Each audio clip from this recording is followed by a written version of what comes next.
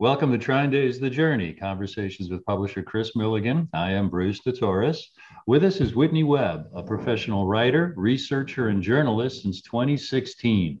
She has written for several websites and from 2017 to 2020 was a staff writer and senior investigative reporter for MintPress News.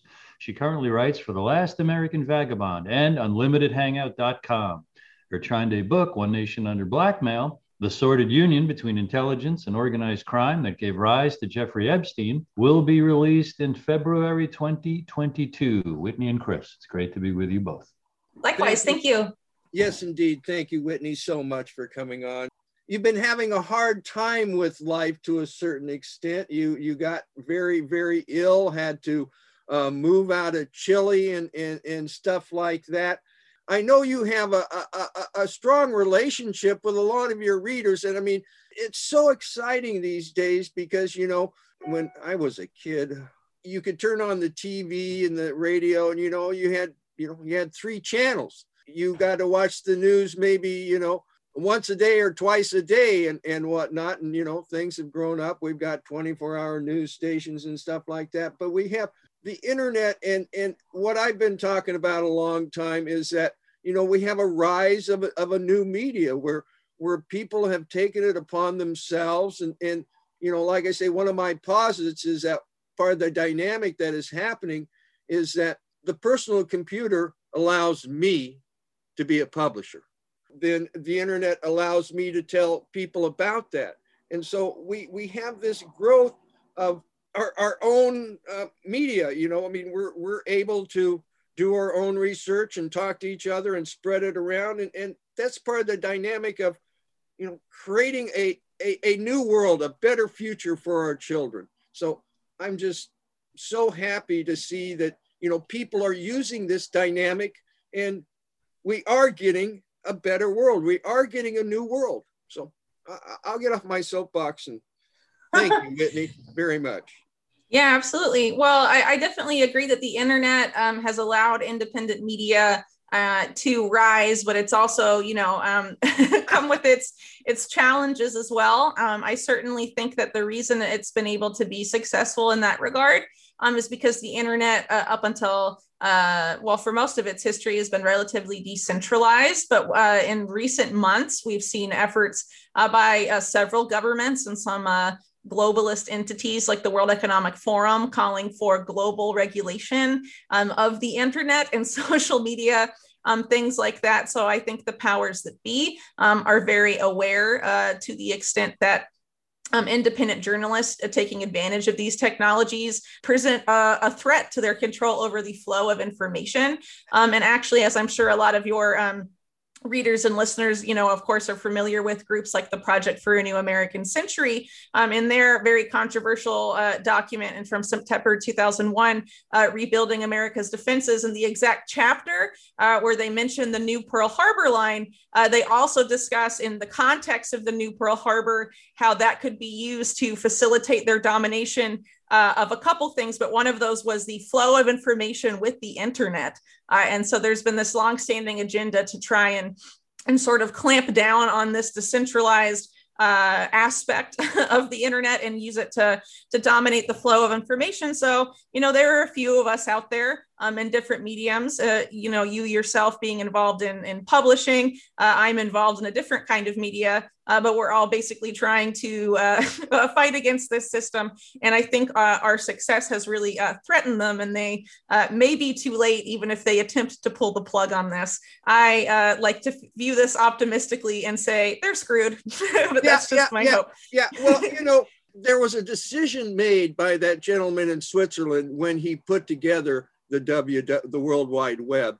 And one of those decisions that he made was, well, is this going to be more controlled and more monetized, or is it going to be completely open? And he chose open. And so it's made it very hard for the powers to shut the technology down. Yeah, they can nip around it at the edges and do some things. And if they want to get very hard, they can, like they have in certain countries.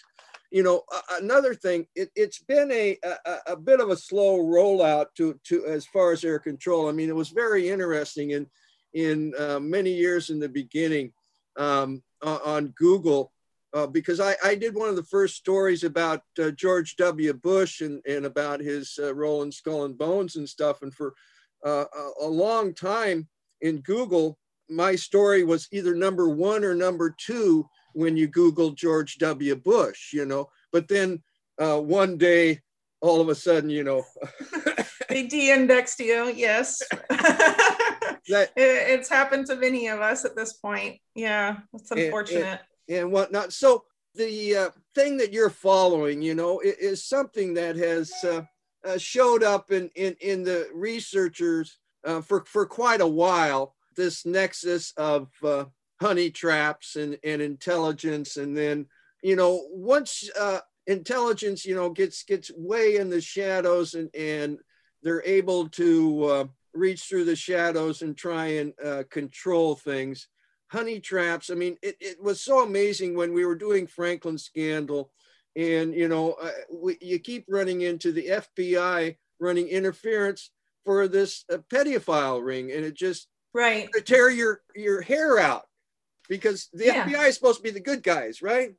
Yes, but, you know, unfortunately, well, as my original a series on the Epstein scandal at Mint Press, it went into detail about this. Obviously, the book's going to go into a lot more detail.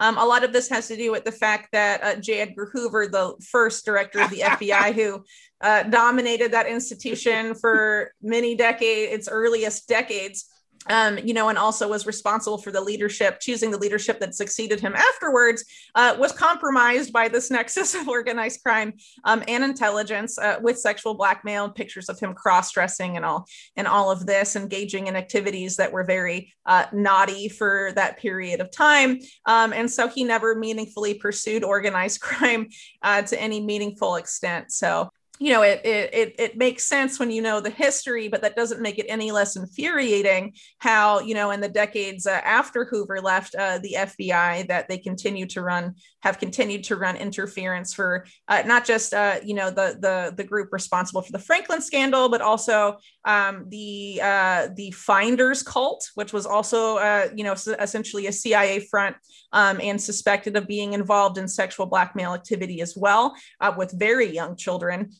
And then, of course, later on, the Epstein scandal, in addition to other espionage scandals that didn't involve sexual blackmail, the FBI, more often than not, as I'm sure a lot of your readers are aware, is involved in, you know, was essentially the cover-up agency of this intelligence organized crime nexus that's really the real seat of power in the United States. You know, a really good example of that, I think, that's relevant to some of the things we're experiencing now would be the 2001 anthrax attacks, the main players of which have a lot of overlap with the COVID-19 crisis, particularly the policies to respond to that developed in the United States under the Trump administration. And that investigation, of course, was not meaningfully pursued. It was denounced by the former lead investigators of the FBI, who became whistleblowers and denounced the whole investigation as a cover-up. I mean, it can't get any more blatant than that. And so it's just something that's been constant, really, in the FBI's history.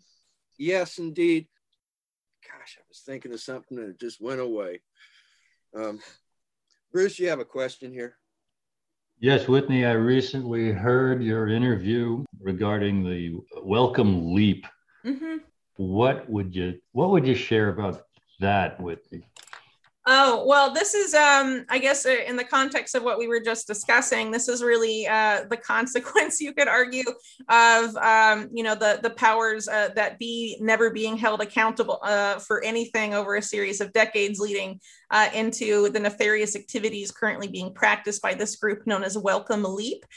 So essentially, the Welcome Leap describes itself as a global DARPA equivalent, allegedly for the purposes of healthcare and advancing healthcare around the world. But when you look at the players involved, it's very clear that they have no interest in actually improving anyone's health around the world.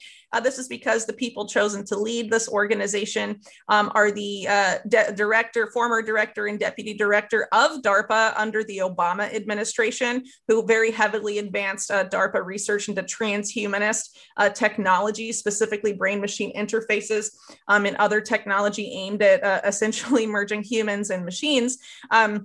And they were basically headhunted out of DARPA and both brought into Google to create a DARPA equivalent research agency for Google that produced a variety of very Orwellian technologies, including smart clothing, a digital pill you can swallow that essentially turns your entire body into an authentication token for your devices, which is, of course, quite invasive, as well as a digital tattoo that can unlock your phone, among other things that were considered controversial at the time and people that had been writing about technocracy for some time. And subsequently, the Regina Dugan, who was the director of DARPA and led this Google group, who now leads Wellcome Leap, was again headhunted, this time by Facebook, and set up Facebook's DARPA equivalent, then known as Building 8, which was involved in creating this essentially a non-invasive brain-machine interface. It's essentially a bracelet that professes to be able to read your mind, essentially being able to read your neural activity from your wrist and knowing what you want to type before you even move your fingers. Very invasive. A technology that obviously, in the context of companies like Google and DARPA being interested in this technology, and also Facebook is also very interested in surveillance to a significant degree. So you have these people essentially leading this enterprise, and they have done so with funding and the coordination of an organization called the Wellcome Trust, which a lot of people don't know about. But essentially, the Wellcome Trust is like the UK equivalent to the Bill and Melinda Gates Foundation in terms of its massive funding for medical research and essentially driving medical research in the UK and abroad. It's the largest private medical, quote unquote, charity in the United Kingdom. And has an outsized influence over decisions that, according to UK newspapers, have been shaping the future of the human race since the early 90s. The Wellcome Trust was created in the late 30s by Henry Wellcome, whose company Burroughs Wellcome is now GlaxoSmithKline, and was essentially set up to be a for-profit business masquerading as a charity, which of course is a quote-unquote philanthropic model, later followed by the Gates Foundation, the Clinton Foundation, and others. And essentially the person at the Wellcome Trust responsible for Wellcome Leap is an individual named Jeremy Farrar, who appears in the Fauci emails recently released. And his communications with Anthony Fauci are among the most redacted in the entire collection. If you look at his past, and as I note in my article, he's very clearly a narrative manager for the powers that be when it comes to these events, having done so as far back as the avian flu in 2004, which previously was used by the US government to fearmonger, drive up the stock prices of Gilead, which of course Donald Rumsfeld at the time of that scare was heavily invested in Gilead and made a ton of money off of this pandemic that went nowhere, but was heavily fearmongered within the media with Farrar's help. So Farrar has been at the center of the COVID-19 crisis once again. But essentially, Wellcome Leap, those are the players involved with this entity seeks to do. They have 4 programs, but 2 I found particularly disturbing because they basically involve efforts to surveil and directly interrogate what you are thinking, what they describe as the human brain state in documents, which sounds quite robotic, honestly, but basically, basically efforts to see if you're engaging in wrong think or different types of activities that can easily be abused by corporate America. But what's particularly disturbing is one program they have, which seeks to do exactly that with children as young as 3 months old. From 3 months old to 3 years old are the target of this particular program. And the goal of that program, there's a couple goals. The first one is to map the minds of thousands upon thousands of babies and toddlers with the goal of developing essentially an artificial intelligence brain that mimics and models directly a developing human brain. And then once they have that model, to go back and by the year 2030, they want to have 80% of the world's young children have their brains essentially, they say, pruned, be subjected to intervention so that their developing brains match this supposedly, quote unquote, perfect AI model, which has major implications for the future of the human race in terms of what it could mean for human creativity and imagination and other things. by targeting, our most vulnerable people are, developing very young children. And the fact that they think they can do this, I think really suggests hubris, and that they feel very empowered and essentially unstoppable because of things that have happened over the course of COVID-19, where, essentially children have been put up by parents as guinea pigs for experimental vaccines. Children as young as 6 months have been included in these trials and studies that don't even have long-term safety profiles for adults, let alone for children. And those, in some countries, including in Chile, which I recently had to leave, they're essentially mandating vaccinations of teenagers already, with plans to do it with 3 years and older by the end of the year and stuff like that. So with those trends, it seems like these people at the Wellcome Leap think that by 2030, they can easily get access to tons of children. And frankly, I think it's a very disturbing program, and shows that a lot of the powers that be essentially have moved on from COVID and are actively pursuing different types of technologies, given what, COVID-19 has unleashed. How do you spell Farrar, his last name? Farrar. Okay, well, that's interesting. See, John Chipman Farrar was a member of the Order of Skull and Bones. Okay, and he was in the class right after Prescott Bush. And one of the things that he did was he came up with the book, I Paid for Hitler, by supposedly Fritz Thyssen. Okay, and it basically has Fritz walking around saying, "Oh, I was such a Dummkopf, I didn't know, but I did it." And Right, but after the war, Thyssen says he knew nothing about the book. This book was basically a propaganda book that was produced to keep Prescott Bush's name out of the headlines, because he had been, his bank had been taken over by the government. Going back just a little bit, we had Ari Ben-Menashe on a podcast, and he talked about how they were very worried about having, Clinton do what Carter did, and they would be tied to this peace process. So that's when Epstein was brought in to basically corral Clinton. Yeah, so I'm familiar with Ari's claims. I actually wrote about them in December 2019. We spoke by phone maybe a week or two before I published that article.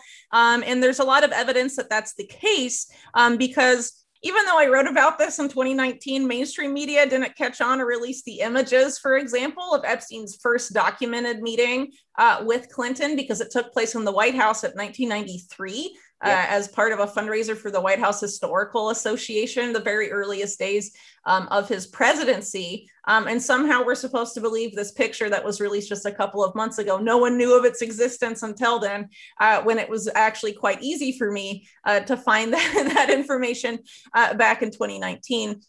So, looking through the photo archives there shouldn't have been that difficult for mainstream journalists with that kind of access, but even more recently, we're seeing some of the quote unquote big name Epstein journalists like Vicky Ward, for example, now being like, oh, well, maybe Epstein did have some intelligence ties when he, they essentially ignored the story back in 2019. I did a whole series on it, and is now saying that, but, maybe he had ties to Israeli leaders and things like this, somehow missing the fact that there was obviously a documented relationship between Epstein and Ehud Barak going back decades. And of course, the same thing was attempted to be done with Bill Clinton as well. They wanted to keep the narrative about he and Epstein only knowing each other after Clinton had already left office, and having the emphasis being on things like the Clinton Foundation and the Clinton family, quote unquote, philanthropy, and Terramar and things like that, not wanting to focus on the involvement of Epstein and Ghislaine Maxwell with members of the Clinton administration, or having met with Bill Clinton himself as far back as, the earliest months of that administration. And there's actually a lot of history there. It's not even just this first meeting with the White House Historical Association. You had Epstein visit the White House 3 times in 1993 alone because of a relationship with the deputy chief of staff with the White House, who later becomes under investigation for allegedly obtaining illegal foreign funds for Clinton's re-election campaign, allegedly from Chinese donors. But when he's asked if he sought out donors that were essentially intelligence-linked figures to foreign governments, he pleaded the Fifth Amendment. Which he did, I believe, over 20 times in that hearing alone, to questions about his fundraising activities for the Clinton re-election campaign. There's considerable ties there from wealthy Clinton donors as well. For example, Lynn Forrester, who in 2000, thanks to Henry Kissinger, met and then married Evelyn de Rothschild. So she's now Lynn Forrester de Rothschild. Her ties with Epstein go back to the early 90s when she divorced Andrew Stein and allegedly asked Jeffrey Epstein for unspecified assistance with that divorce. And she subsequently in 1995 wrote a letter to Bill Clinton saying, "It was nice to see you at Ted Kennedy's house. I only had my 15 seconds of access to talk to you about the most important things, which were Jeffrey Epstein and foreign currency prices and things like this." And of course, we know that Epstein was very involved in the manipulation, or at least he bragged as being very involved in the manipulation of foreign currencies and was frequently seen trading foreign currencies at his various residences and offices.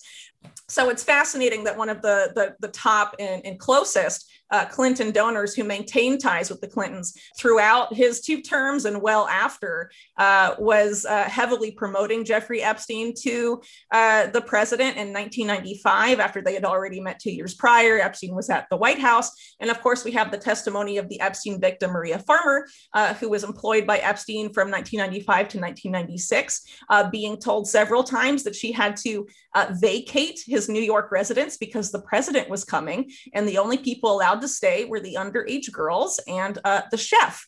And she told me, I believe this was in early 2020, that particular chef, who she called Chef Andy, was the holy grail of Epstein information. And then a week later, she sends me a press release that this chef had died under very sudden, mysterious circumstances in Kalamazoo, Michigan, and of course is no longer accessible for asking him information. There's definitely a lot that they're attempting to cover up in the 1990s. Regarding Jeffrey Epstein's activities. And that is not just with Bill Clinton, it's also a factor with Bill Gates. So the mainstream narrative with Bill Gates holds that they did not meet each other until the year 2011, which was of course by the time that Bill Gates was leaving his chairmanship of Microsoft and was moving full-time to his philanthropic activities. In the same way that they tried to keep the narrative with Clinton, focused on their relationship after he left office and allegedly had waning influence over public affairs and all of this, if you wish to believe that. So, but actually, as I wrote about relatively recently, there's considerable evidence that the ties with Bill Gates and Jeffrey Epstein go back to the 90s. And there's documented ties of Epstein's ties with Microsoft's chief technology officer and Bill Gates' top advisor, not only flying on Epstein's plane, taking Epstein to Microsoft Russia conferences, among other things, but also being brought underage women by Epstein to his offices. He was actually accused by other alleged co-conspirators in the Epstein scandal, including Alan Dershowitz, of being involved in having sex with minors. The only Epstein pal that was accused by another Epstein pal of being involved in that kind of activity. And it's amazing it didn't get more mainstream press because the chief technology officer of Microsoft is intimately involved, obviously, in the development of Microsoft products.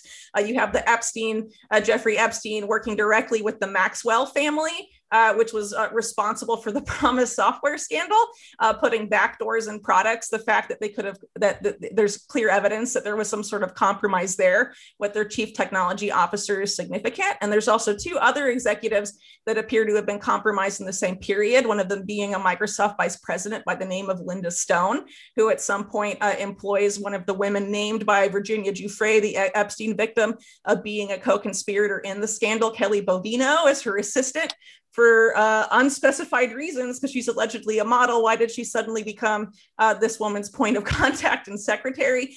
It doesn't make a lot of sense. And then, of course, this VP of Microsoft, Linda Stone, eventually insists that MIT start taking money from Epstein despite his quote unquote tainted past, saying, don't worry about his tainted past. Jeffrey Epstein is awesome. I guarantee it, which is quite over the top if you think about it, especially coming from a woman.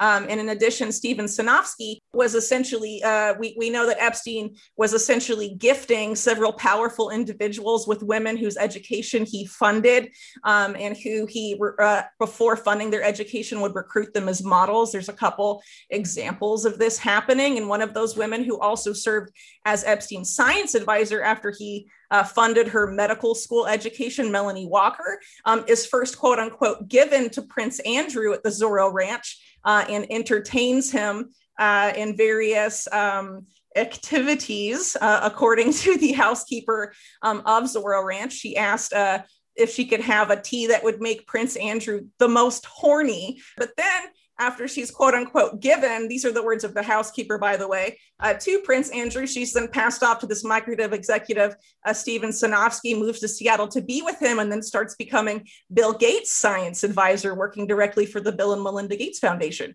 She's now a fellow at the Rockefeller Foundation. Like I said, do you have a spreadsheet to keep all this straight? I mean, goodness gracious me. Yeah, the book's going to be quite long. Right. I'll just leave it at that. There's a lot to cover.